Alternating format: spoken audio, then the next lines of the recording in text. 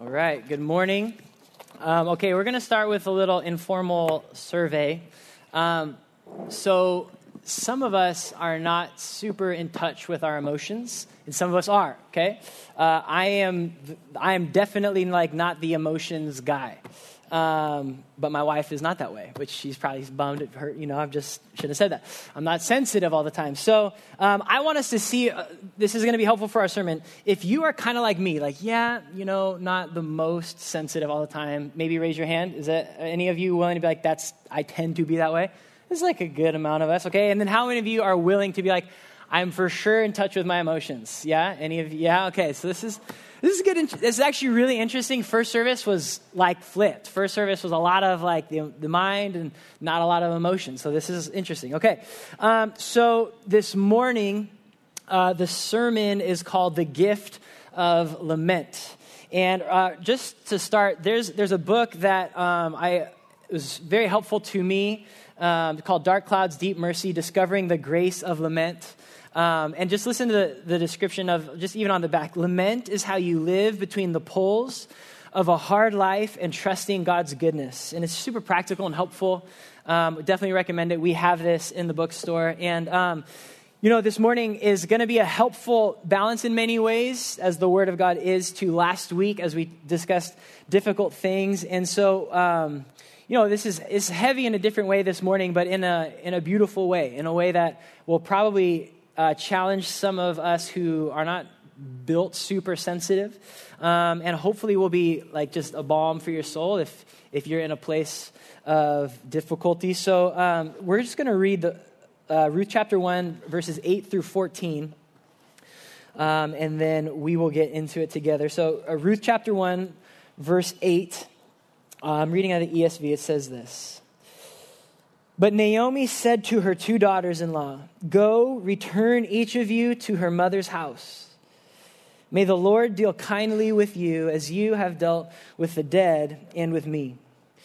The Lord grant that you may find rest, each of you, in the house of her husband." Then she kissed them, and they lifted up their voices and wept.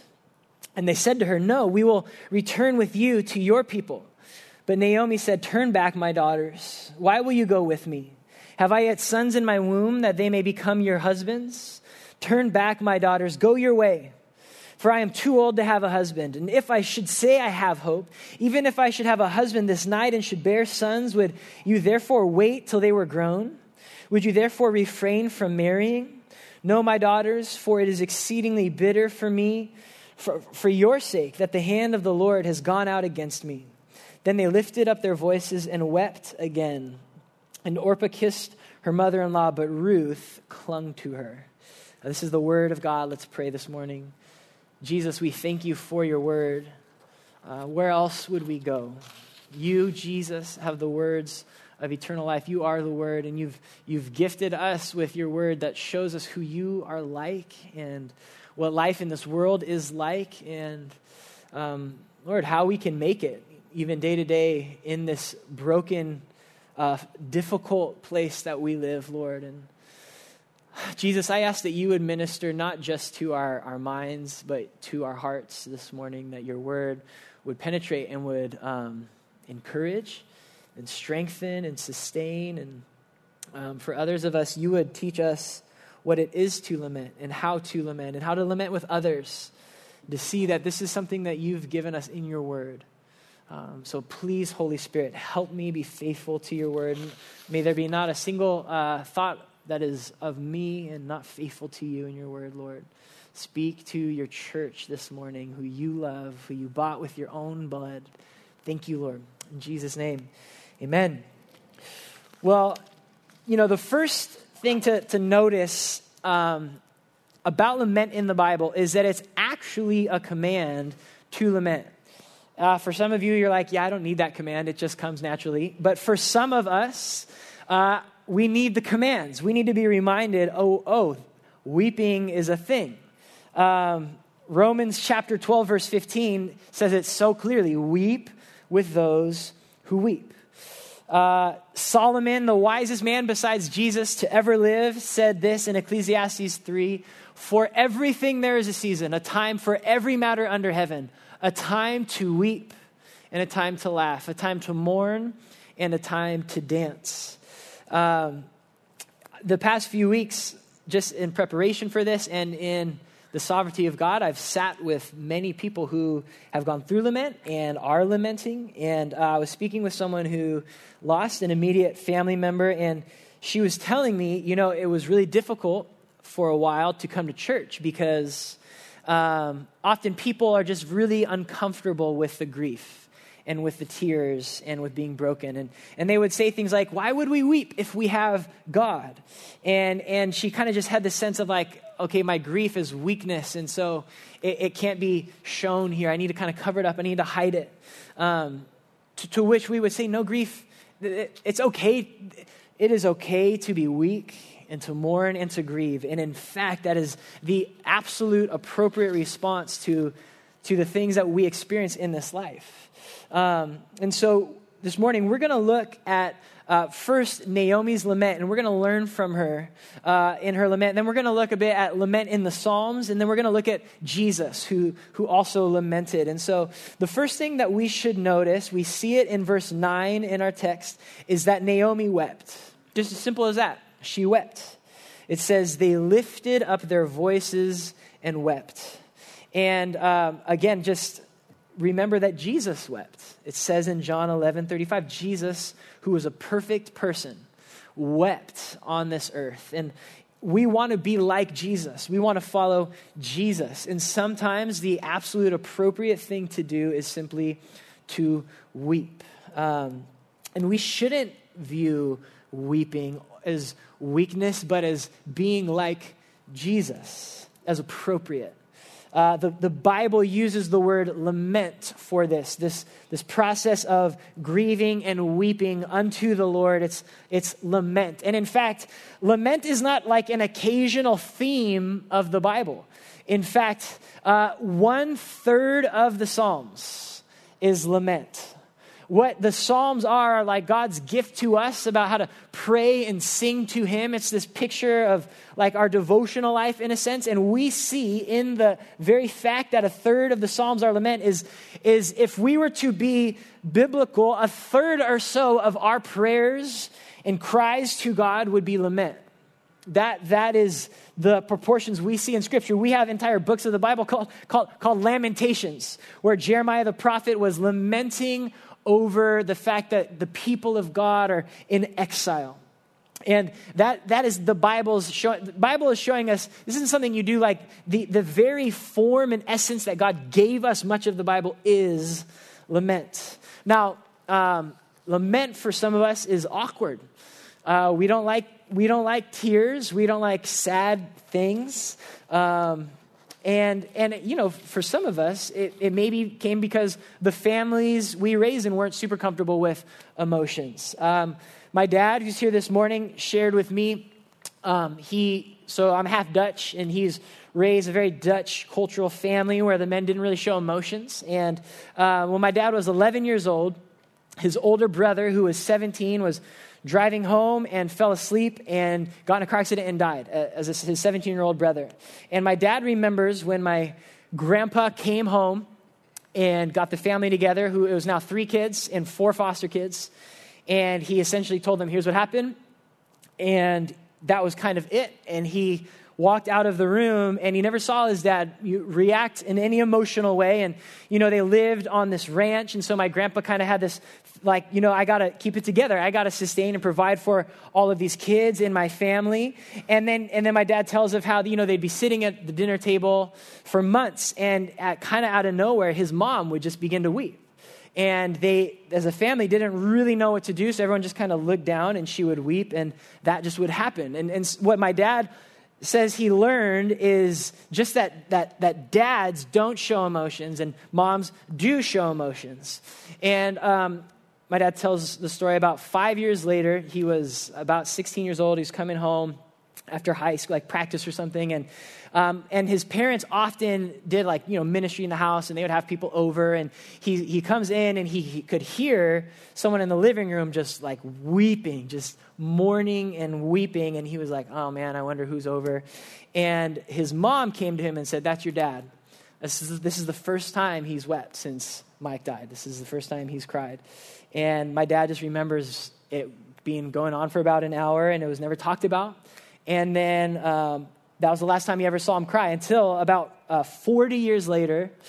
My grandpa got all the kids together on this trip to Hawaii. My grandpa was like in his 80s, and he was sitting there, and it was this beautiful moment, and everyone's together. And then my grandpa says, I really wish Mike could be here. And he doesn't make it through a sentence, and he just breaks down and begins to weep. And that was the second time in his life that he wept over losing his son. And I think what my grandpa did is what many of us do. We put up these walls and we protect ourselves. We don't want to feel those emotions. And so, we kind of set them aside. That's something very common in trauma. And it's even a protection in a sense in the moment, like this is too much. I can't think of it. I can't think about it right now. But weeping is an essential part of our healing. And look what Psalms chapter 30 says about weeping and joy. It says, for his anger is for but a moment, and his favor is for a lifetime.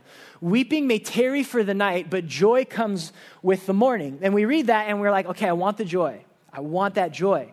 But it comes after the weeping. That joy often comes as a breakthrough after we've wept for a whole night.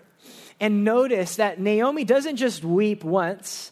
In verse 14, it says all over again, they lifted up their voices and wept again.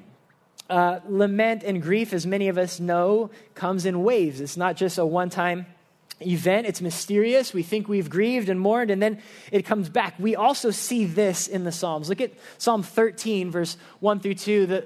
David's crying out, how long, O Lord? How long must I take counsel in my soul and have sorrow in my heart all the day? It's just this lengthy, when is it going to leave? And again, in Psalm 42, my tears have been my food day and night while they say to me all the day long, where is your God? Weeping is not just this temporary thing. It's this mysterious thing, and it comes and it goes and then it comes again. And the second thing we should notice about Naomi, that she's weeping and she's weeping again, is that she's weeping, lamenting with others. That's so important. That what we see is the embodiment of Romans chapter 12, to weep with those who weep. We are not even designed to do grief alone. We need others to enter into our grief. And as Christians, and as to be followers of Jesus, we are often to enter into others' weeping. We are to be the one who weeps with someone else who is weeping. That's what Ruth and Orpah are doing. They are weeping with her. They haven't lost as much as Naomi, but they're weeping with her. They're lifting up their voices and they're weeping together. Which shows us that, we need to learn, many of us, especially myself, need to learn how to lament with others, to be the listener, to be the one who's, maybe we haven't suffered in the same way, but we are to enter in and to weep with someone who is weeping. And remember Job's friends. They are the perfect example of what not to do, how not to lament with someone. They started well, they sat with him, and they got uncomfortable with it, and they got even uncomfortable with what Job was saying, and so they start trying to explain away what's going on, and they start saying things that God did not reveal to them, like, Job, this is why you're suffering, or maybe this is why you're suffering, and if you just did this, God would stop punishing you. And they rather than weeping, they opened their mouth. And they try to explain these mysteries. We do not always know exactly why God is doing the exact things in our life, and yet they were acting as if they could know and did know these things. And as Solomon tells us, look in Ecclesiastes 3, for everything there's a season, there's even a time to keep silence and a time to speak. There is sometimes when someone is weeping, all they need is for you to not explain anything, but to weep with them. And to be fair, it says, and a time to speak. There is a time to speak, and there's a time to not speak. There's a time to weep and be with them. As I was sitting down with someone else who lost a family member, they put it to me like this: we listen differently when our hearts are cared for. And I think that's so profound. We listen differently when our hearts are cared for. I think of my son. This is just intuitive when he's 18 months old and he does stupid things that, you're like, don't do that, son. And an example of that is he likes to climb things that he shouldn't climb, and he often falls and gets really hurt. And so he's, when he does this, and I've already told him, don't do that, son. And he's climbing up like this bar stool that's like, all his weight is up on it, and like the thing tips over on him, or the high chair. I intuitively know as a father, what my son needs right now is for me to scoop him up and just to hold him. And he weeps. And it's classic. I don't even know, this is my son. He weeps his heart out for like 2.7 seconds. And then it's a switch. Just weeping. I'm good. And then he's like, put me down. He says, nah, which means down. And he just wants to do it all over again. And so, I know, okay, just wait for the switch. And then he switches. And then I look at him and I'm hoping he's understanding, like, son, don't climb this. Like, let's go climb this. Or, I try to explain there's a moment to speak and shepherd and father him. Don't do these things. But I know that if he just felt that if I were just to start explaining to him why he shouldn't do that, that's going to make his heart angry and bitter. And he probably isn't going to listen to me in the same way as when I would care for his heart. And now he's willing. I've earned some trust with him to listen. This is a picture that there's a time to simply care for someone's heart and weep. And then there is a time to care for the mind. And I want us to see this clearly from the Bible in the person of Jesus, right? If there's ever a person to learn from, the perfect person, it's Jesus. So turn with me to John chapter 11, and I want us to notice kind of two things about the way Jesus laments with other people. John chapter 11.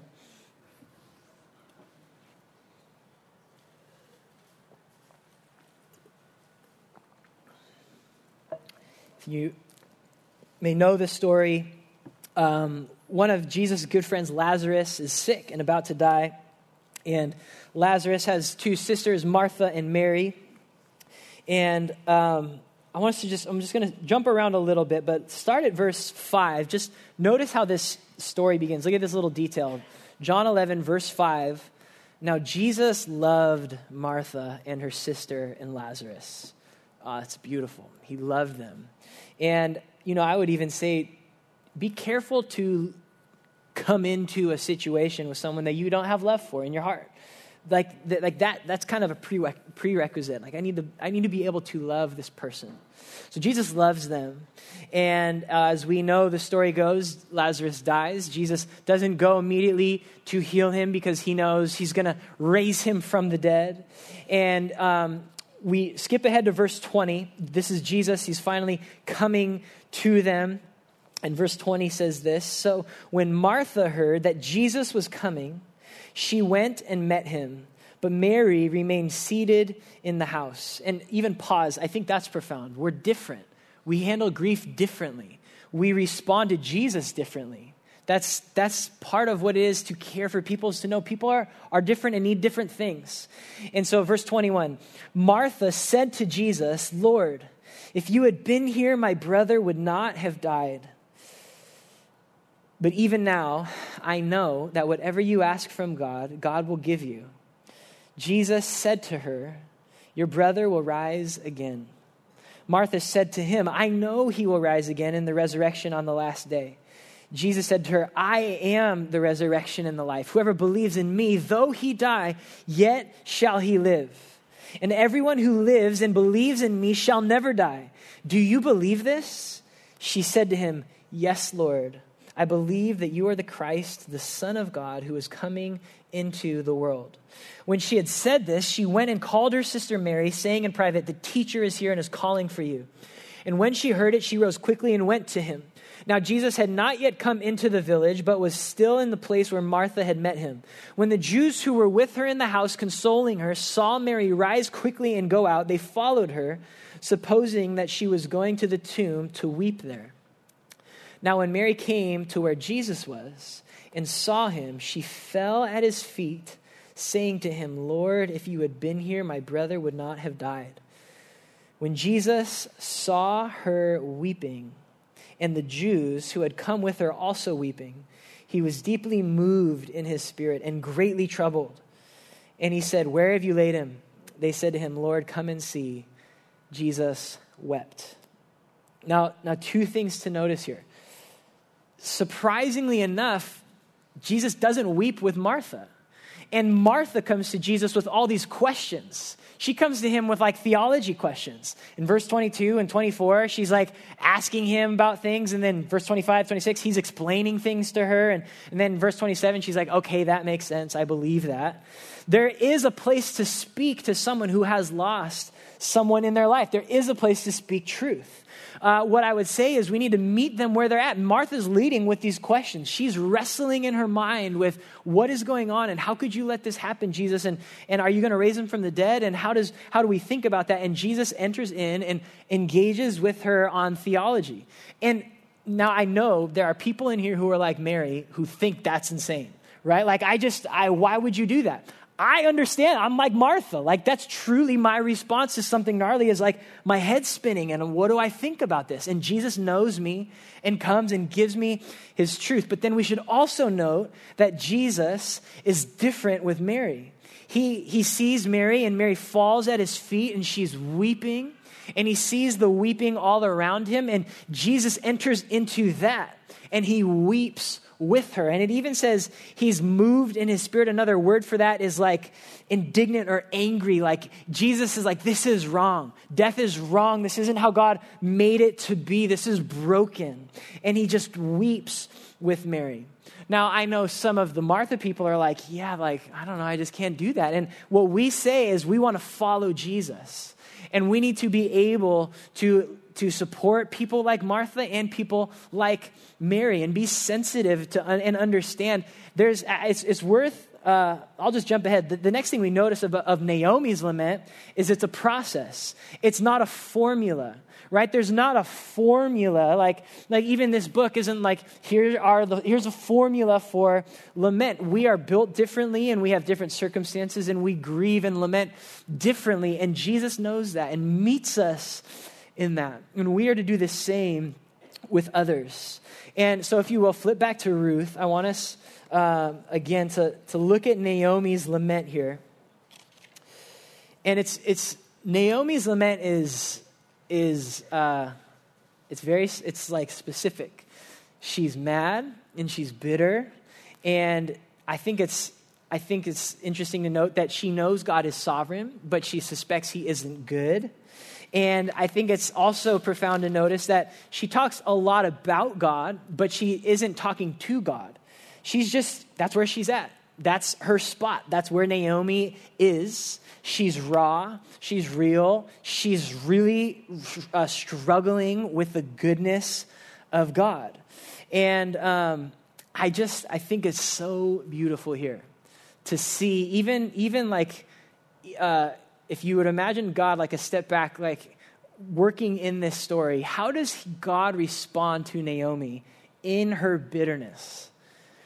He responds by giving her Ruth, who clings to her. He responds with grace and loving kindness. And to jump ahead, he responds with a redeemer and with hope for her family. God is not intimidated by Naomi's bitterness. And God, who is not like us, responds with just patience and mercy and grace to Naomi, even as she was so upset with God. I think it's so important for us to note that even in our lament that may be just I'm angry or I'm bitter, and even in our I wouldn't tell people, hey, model your response to hard things after Naomi. This is not like this isn't the model. This is just a person where she was at. Even in this, God was so kind and so patient with her. He wasn't intimidated by her pain. He wasn't like, well, she's bitter. I'm going to go work in someone else's life. He's like, I'm going to change her name back to Naomi. from Mara. I'm gonna make things so much sweeter for her that she's able to hold a child and know that I'm good. That's God's response to Naomi. And so, that's Naomi's lament. And that may be some of your lament. You may resonate with that. But it's also important to note we have other places to go, specifically in the Psalms, to learn how to lament. So I want us to look briefly at lament in the Bible. And it's important to note this truth. Lament, biblical lament, is bringing your grief to God. This is important. Again, Naomi wasn't there, and that's okay. But we see in the Psalms that lamenting is often, it's crying with faith. Tim Keller put it, it's praying our tears. It's like we have these tears, but I'm gonna like pray them. I'm gonna give them to someone. I'm gonna give them to God. And we absolutely sometimes just are gonna cry on our own, and we're gonna cry with people. But the goal as Christians is that we would learn to bring these things to God. And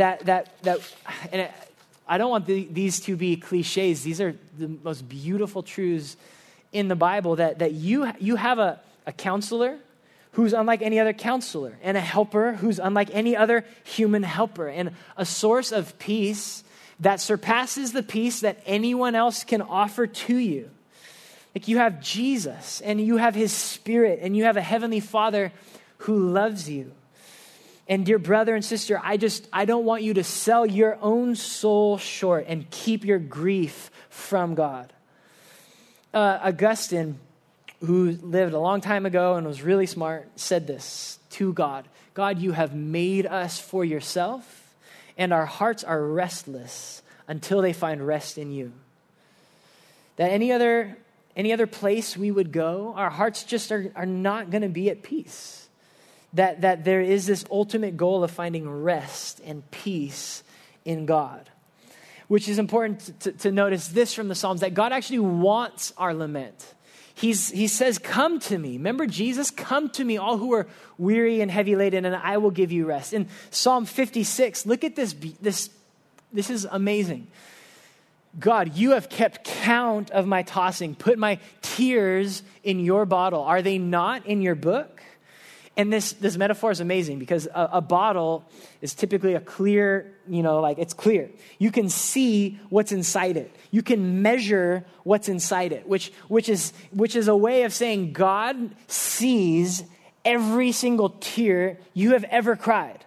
And it's measured. It doesn't escape. It doesn't evaporate. It doesn't go anywhere. Every tear you've ever cried has been captured by God in his bottle. He notices. Every tear has weight. God says, bring them to me.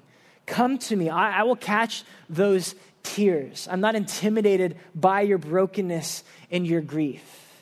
And then God has given us help in our lament, in the Holy Spirit. Look at this truth in Romans chapter 8.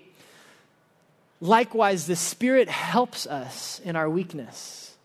For we do not know what to pray for as we ought, but the Spirit himself intercedes for us with groanings too deep for words. Sometimes in life, we don't even know the right words to pray. And this promise is beautiful, saying that's okay. You don't need to know what to pray for as you ought. The Spirit of God in you is just crying out for you on your behalf, interceding for you to God. Groanings too deep for words. Sometimes that's lament. That's all we have, these groanings. And the Bible says the Spirit is in you, helping you to do these things. Don't run from God. Bring these things, and even just if all you can do is groan to him, that's okay. And then God's also he's given us more help in lament. He's given us the Psalms and the books like Lamentations. And it's so important that just to say this, we need God's word in these seasons. We need not just our own minds and our own wisdom. And we need help even for our emotions. And I think this, maybe a common false thought about the Bible is, this is just for my brain, right? Like, just get this information in my head. But the laments show us how we are to deal with our emotions and with our hearts and with our souls. The laments in the Psalms, they give like words, language, expressions to our soul. And they're even like they train our soul. Like, hey, feel this way, think this way. No, don't go that way with your emotions. Go this way with them. Even Jesus on the cross lamented a psalm. He knew that is the proper way. That's a safe place for me to go and think and speak and feel. As I said, a third of the Psalms at least are lament. We have personal laments. That's, for example, Psalm 142. It's like, God, I'm crying out to you. You're my refuge. I need you. There's corporate laments. In Psalm 44, it says, God will save us and will lead us and care for us. This is important because as Americans, I think, we kind of just like our space and our privacy. And but there's a place to mourn and lament as a body. We've suffered as a church. And there's a fitting thing that together we would corporately, that's why so often our songs that we sing have like we and us language. We're together corporately lamenting to God. There's laments of repentance. As much of a bummer as it is, we know often our suffering is our own fault. We have wandered into sin and we now find ourselves in this situation and like it's painful.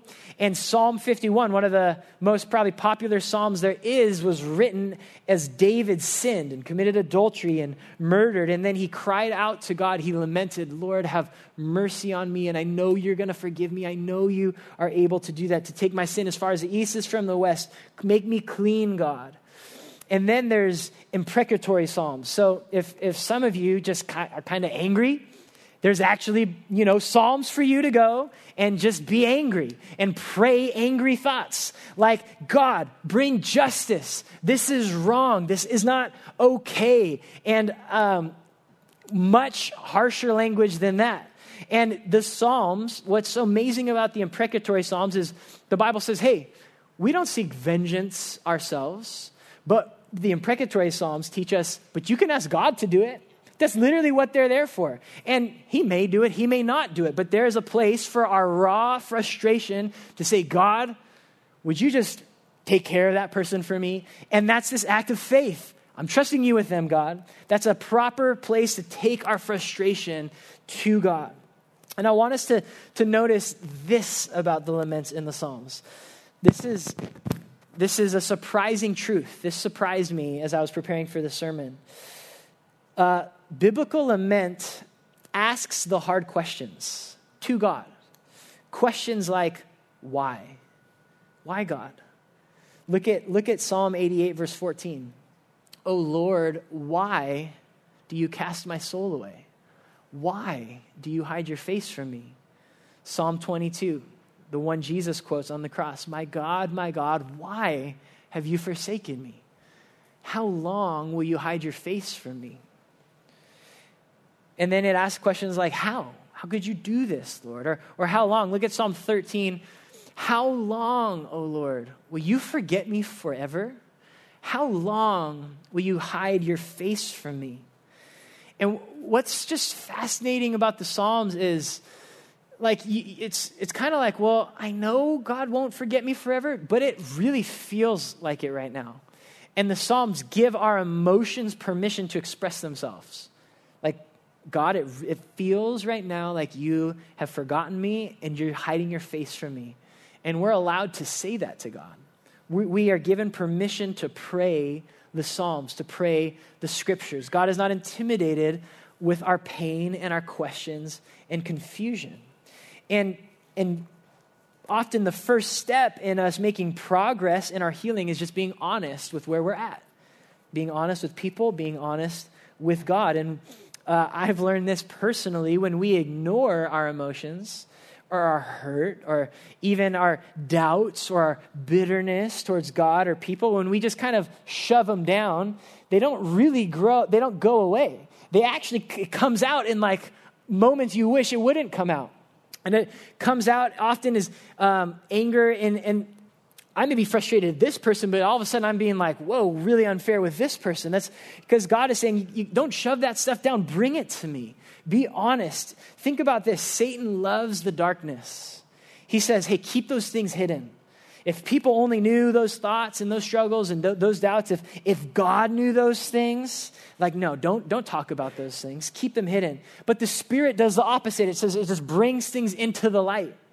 And we see people in the Bible bringing just really raw baggage to the light and saying, God, this is where I'm at. Naomi, God, this is where I'm at. David, God, this is where I'm at. And that's often the beginning of the process of healing in our lament. And then we always see this in biblical lament.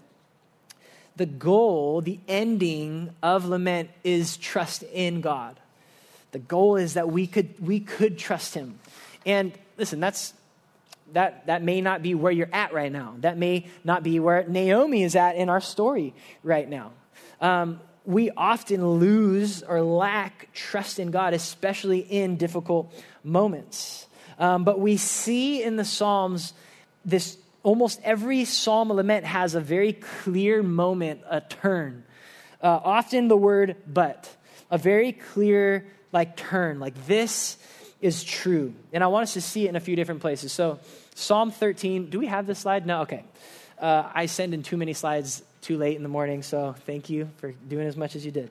So Psalm 13, the one we began with, how long, Lord, why have you forsaken me? Verse 5 says this, but I have trusted in your steadfast love. My heart shall rejoice in your salvation. I will sing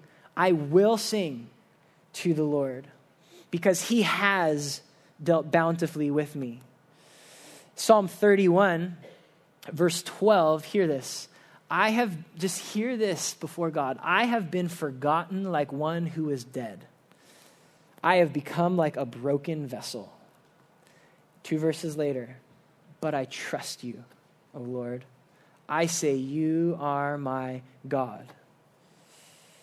And there are times when we even need to this is when it's helpful that we are mind and heart and soul and body, because there are times when we have to speak to our own hearts.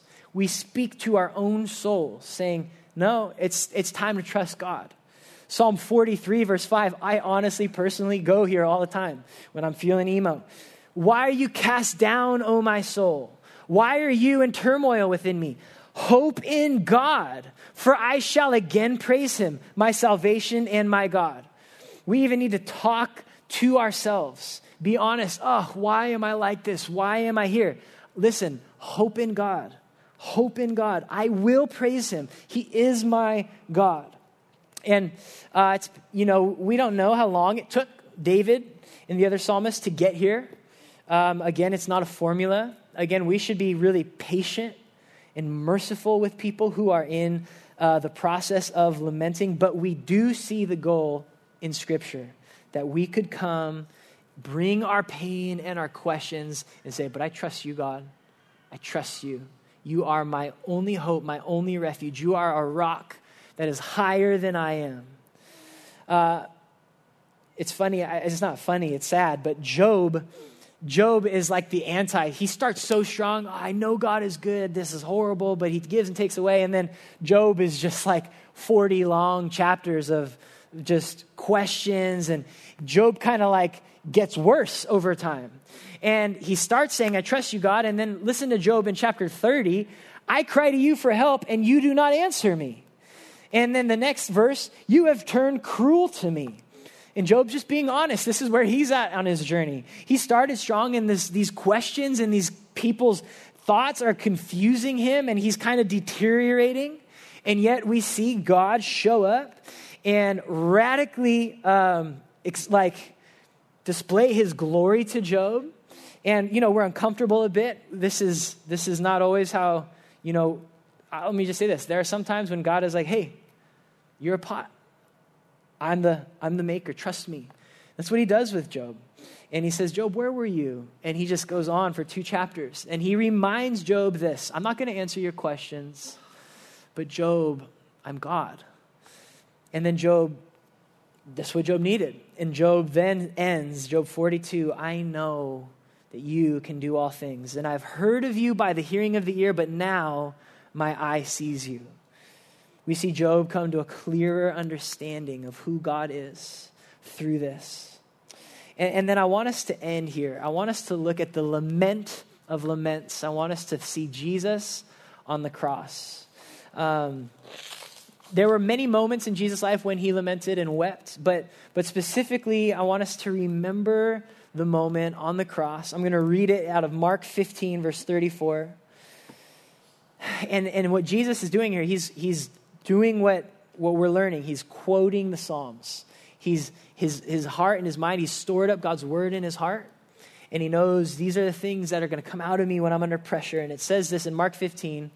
We have it. At the 9th hour, Jesus cried with a loud voice, Eloi, Eloi, lema sabachthani, which means, my God, why have you forsaken me? Jesus is lamenting here on the cross. And in this moment, we know a couple of things. We know that Jesus was never unloved by God. And we know that the doctrine of the Trinity was never broken. Jesus never ceased to be God. But we also know that in a real sense, Jesus became sin in that moment. 2 Corinthians 5, he became sin for us so that we could become the righteousness of God. And in this moment, he drank the cup of the wrath of God, the justice of God. What Jesus did in this moment was face hell, the ultimate expression of being forsaken by God. So in a sense, he was forsaken in a moment. And then we know he died, and then he rose again, and he's seated in heaven. And what that means for you is that he took your place. He was your substitute, as we see in the Old Testament, identifying with these sacrifices. Jesus said that for us so that you, son and daughter of God, would never be abandoned or forsaken by God. Jesus' lament is like the rock in our lament because we know he won't forsake us. He became sin so we could become the righteousness of God. He was forsaken so that we never would be forsaken, so that we could say in Psalm 23, even though I walk through the valley of the shadow of death, I will fear no evil, for you are with me. That the words Jesus ends Matthew with, that I am with you always, is true. That if you are a son and daughter of God, you will not be forsaken. This radical act of sacrifice and love sustains us. It's this rock in our own laments. And we know what Jesus purchased at this moment was the truth that one day God will end all laments. Look at this verse in Revelation 21. He will wipe away every tear from their eyes, and death shall be no more. Neither shall there be mourning, nor crying, nor pain anymore, for the former things have passed away. And just notice how personal that is. This is not, thanks Jesus, he bought that it's going to be nice vaguely one day. Like it says, he will wipe away. That's so personal. That's so intimate. Every tear from their eyes. Like you are going to stand before Jesus and he's going to have nail-scarred hands that are going to reach up to you and wipe away your tears and they will never cry again. Like that day is coming for the children, the sons and daughters of God.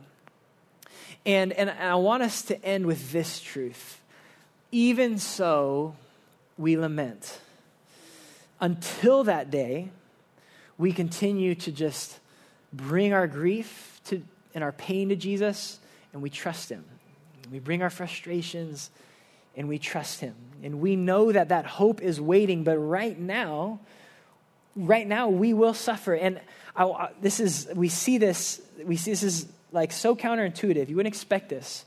But in Acts chapter 8, remember Stephen, the first Christian martyr of the early church. Remember, he was being stoned and he could see Jesus in heaven standing there. And he was like, I see Jesus and I know I'm going to Jesus. And then he dies. And then look what it says right after that. We don't have the verse, maybe? Oh, we do. Okay. Devout men buried Stephen, and what do? They made great lamentation over him. This is amazing. They know where he is. They know he's with Jesus. We often say things like, we should throw a party. Stephen's with Jesus. But what they did was they still lamented over him. It was still a tragedy. It was still wrong. It was still death. And so even so, that they knew where he was, and yet the appropriate response was to make a great lamentation over him. And that is true for us, church, that even though we know the hope that is coming, even though we know that day is coming, he's going to wipe every tear away, we, as followers of Jesus, bring our own pain to him, and then we lament with others. We weep with others as they are in that spot. And so I'm gonna pray for us, and then say a few more things about how I want just us to think about our time of worship together. So, Jesus, thank you for the promise that you're going to wipe away our tears, and that lament will be over. But I thank you that even now, Lord, you are with us, and even now you call your church to bring our sorrows and our questions and our bitterness to you, to process them with you, to speak them, and ultimately, Lord, to be able to say we trust you. And so, God, I ask that right now you would let this not just be a sermon and not just for our heads or our hearts, but now that we would obey your word, that we would lament where we need to lament, that we would bring these things that we've kind of maybe stuffed down for so long to you, God, as this act of worship and trust. And would we also obey you in the fact that we would weep with those who weep? Would we be a church, Lord, that is willing to grieve with one another and to be honest and to be open about where we're at and where we're not at and where we want to be but where we're not? So Holy Spirit, please, I just ask that you would just hover over your people right now, that you would minister deeply to us. I want to just speak, if you are here and you don't even know Jesus yet, the Bible says that God is near to the brokenhearted, that even now he's near to you. He's the Bible says he's knocking on your heart, hey, I'm here. And I just want to invite you even just to cry out to him, Jesus, if you're real, here's where I'm at. Jesus, if you're real, here are my questions. Even if you want to go a step further to maybe ask for prayer from someone next to you, or we have a prayer team, I invite you even to come do that with them. I also want to speak to those who are struggling with doubt and bitterness. God, I'm really struggling with you and your character, and how could you do this? I just want to invite you to bring those things to him, to give those things to him, to be honest with him, just to tell him where you're at. These carpets are not a place for people who have it together, but these carpets are for a posture of desperation. God, I need you. God, I'm struggling right now. Let your first step of faith simply just be bringing that to God. For those of you who have yet to lament, who have experienced grief and pain, but haven't really dealt with it yet, I want you to obey the Bible and bring it to God, to lament, to weep, to give it to him. He will be a better caretaker of those things than you will be in your own heart. You can trust him. You can let that wall down, and you can even let the tears flow. The church should be a place where we weep to the Lord and weep with others. And then if you're okay, it's just you're in a season of man, God's been really good to me. Maybe ask the Lord if he would have you lament with someone else, that you would weep with someone else who is weeping. Maybe that the Lord would grow you as someone who's able to lament with others and give you wisdom. What does this person need? Do they need to hear some truth? Do they need just simply for me to be quiet and lament with them? God, grow me as that person. And even this morning, ask the Lord, Like, is there someone you want me to weep with and pray with? And then together, let us view this time of even lament as worship. Like, we're just bringing our stuff and our questions to God. We're laying them at his feet. We're giving our tears to him. And then let us say with David, I will sing to the Lord because he has dealt bountifully with me. If you struggle with the thought, he hasn't dealt bountifully with me, remember the cross. Remember what he has done for you. He has dealt bountifully with you. You have a great eternal salvation. And let's sing to him as an act of trust and lament.